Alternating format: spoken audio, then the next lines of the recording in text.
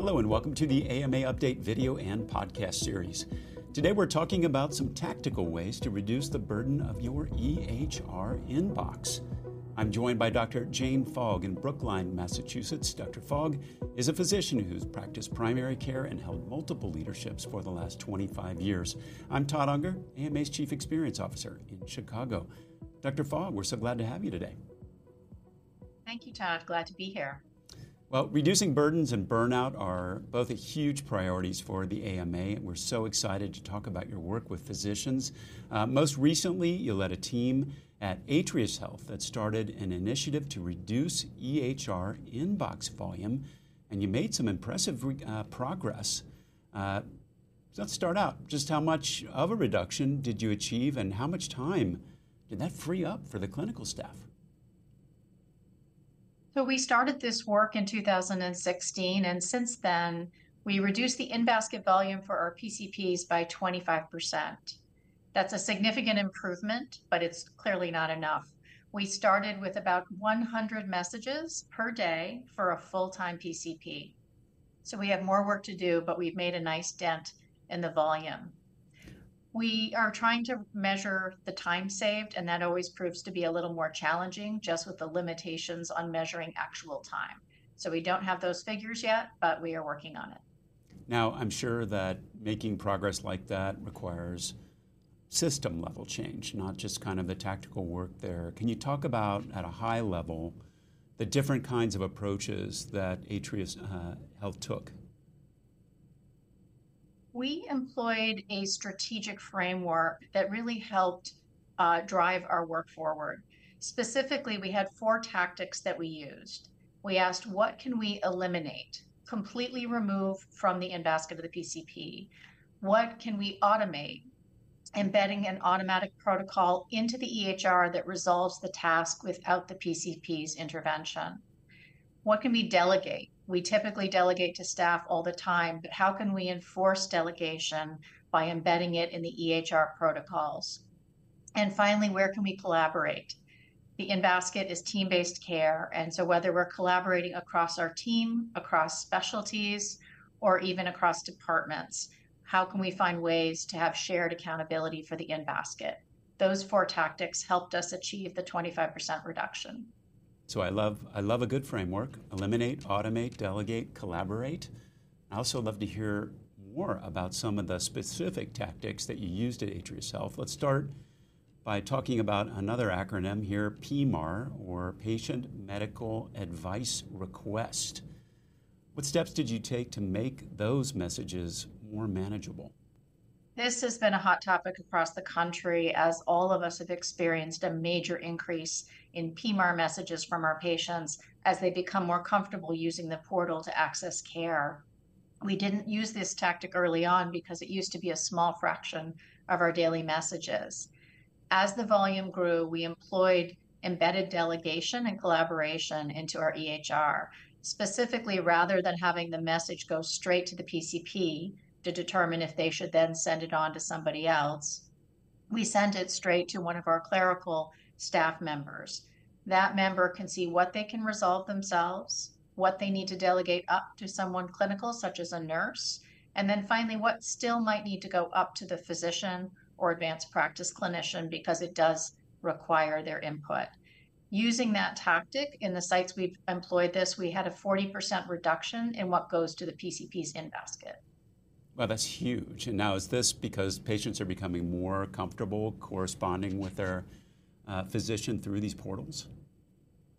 Absolutely. The COVID pandemic really shifted things for everyone across the country, and we're glad that patients are more comfortable using the portal, but we didn't actually design our teams or our IT infrastructure to manage it. So this is a first step in trying to reflect how we should manage these messages. And that makes a lot of sense, and I'm curious if there's a role then too, besides that kind of human intervention, to use automation to kind of increase that reduction that you've already seen such a significant change in.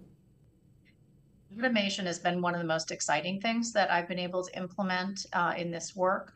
There are many routine, repeated tasks that occur in primary care, one of them being prescription renewal requests. These requests come from patients, but they also come from pharmacies and many other sources. And in 2017, the average PCP was receiving about 16 a day. Many of them just require a simple check of the chart. What we ended up doing is embedding an automation protocol into the EHR. The protocol checks for any outstanding care needs. Does the patient need an appointment? Do they need any lab work done? And so on. If everything passes and they're up to date with their care, we can automatically renew the medication without asking the PCP to do that. That's reduced the renewals in the PCP's in-basket by 50%. Again, another incredible number. 16 a day is a lot. That sure would add up over the course of the time, and think about all the time that goes in just to do the things that you outlined there that can be automated. Curious if there's one type of message in the inbox that you discovered you were able to just eliminate entirely. Yeah, there were several. One that was very exciting was actually the automated messages that we get from various hospitals about when a patient is in the emergency room or being admitted or discharged. These were automated feeds that came straight to the PCP. And unfortunately, you might receive 6 or 7 messages for one admission on your patient. And many of the messages didn't carry any content or clinical value. So we took all of those feeds and we created a dashboard that the PCP can open up at any time and find out who of their patients are in the hospital or recently discharged. This completely eliminated that message type. What was also important in this work is that we have nursing workflows to ensure that we are calling patients after admission and getting them into the practice. So we continue to make sure that we were on top of our patients, but not relying on these messages in the in-basket to do that. You took care of the nation. It's time for the nation to take care of you. The AMA stood by America's physicians and patients during the pandemic, and we're not stopping there. We're fixing prior authorization, leading the charge on Medicare payment reform, supporting telehealth, fighting scope creep, and reducing physician burnout. It's time to rebuild, and the AMA is ready. To learn more about the AMA Recovery Plan for America's Physicians, go to ama-assn.org/time to rebuild.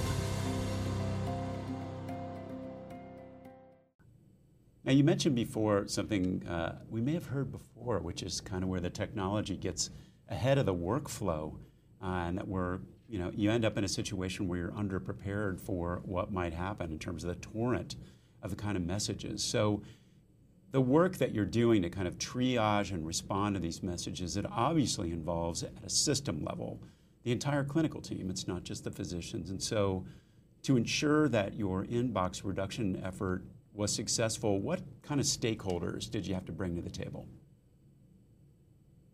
We brought in a wide range of stakeholders. I'd say first and foremost, in-basket is a reflection of team care, and it's a reflection of how you're using your EHR and technical systems to deliver care. So our first partner was our IT team. We have a very proactive and creative team who sat down at the table with us when we were trying to figure out where we would even start. They taught us things that we clinicians did not know about how the in-basket was designed, and it created new ideas for us. We realized there were things we could change that we didn't even know existed. The other group of stakeholders was really the entire team: nursing, clinical pharmacists, operations, all of our administrative folks. It really was a team effort because we are again thinking of the in-basket as team-based care.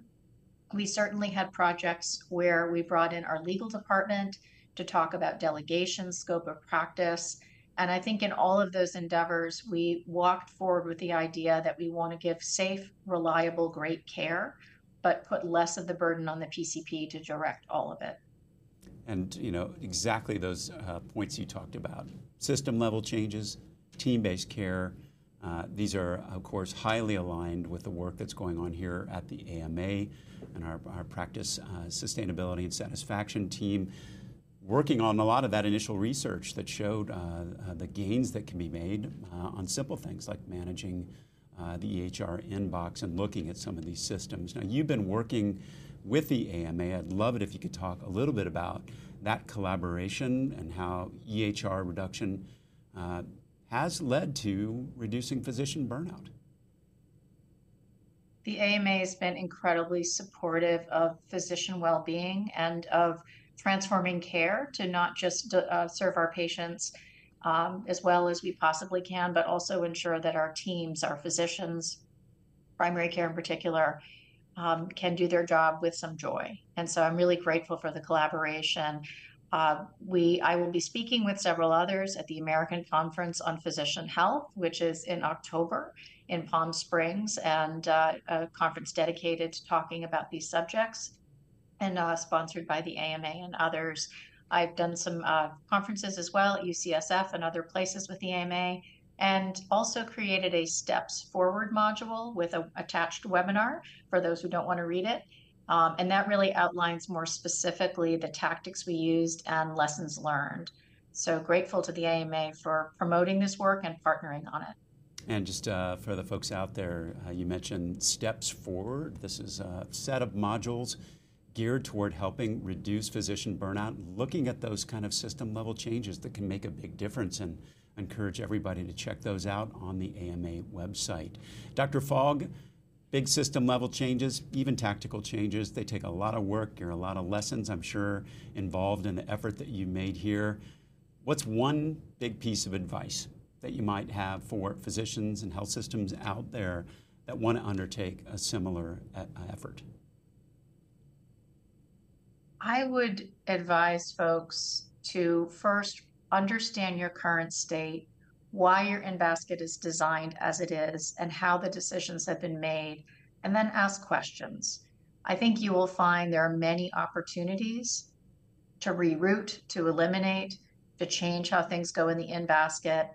And when you ask questions about why we're sending it to the PCP, you may find that sometimes there's no decision that was made, that people just got accustomed to routing something to a PCP when it really doesn't need to go through that process. So start by understanding your current state and ask questions about why. Great advice. Dr. Fogg, thank you so much for joining us today and sharing your insights. Reducing burnout is one of the key pillars of the AMA's recovery plan for America's physicians. In the description of this episode, you're going to find a link to a comprehensive playbook that we put together to help you reduce the burden of your EHR, something we hear a lot of requests for. The playbook includes a 9-step process guide, a checklist, and more advice from Dr. Fogg and the other health systems to help you get started and save time, something I know you'd like to do. If you'd like to hear more from Dr. Fogg at the American Conference on Physician Health, we've also included a link to register in the episode description. We'll be back soon with another AMA update. In the meantime, you'll find all our videos and podcasts at ama-assn.org/podcasts. Thanks for joining us today. Please take care.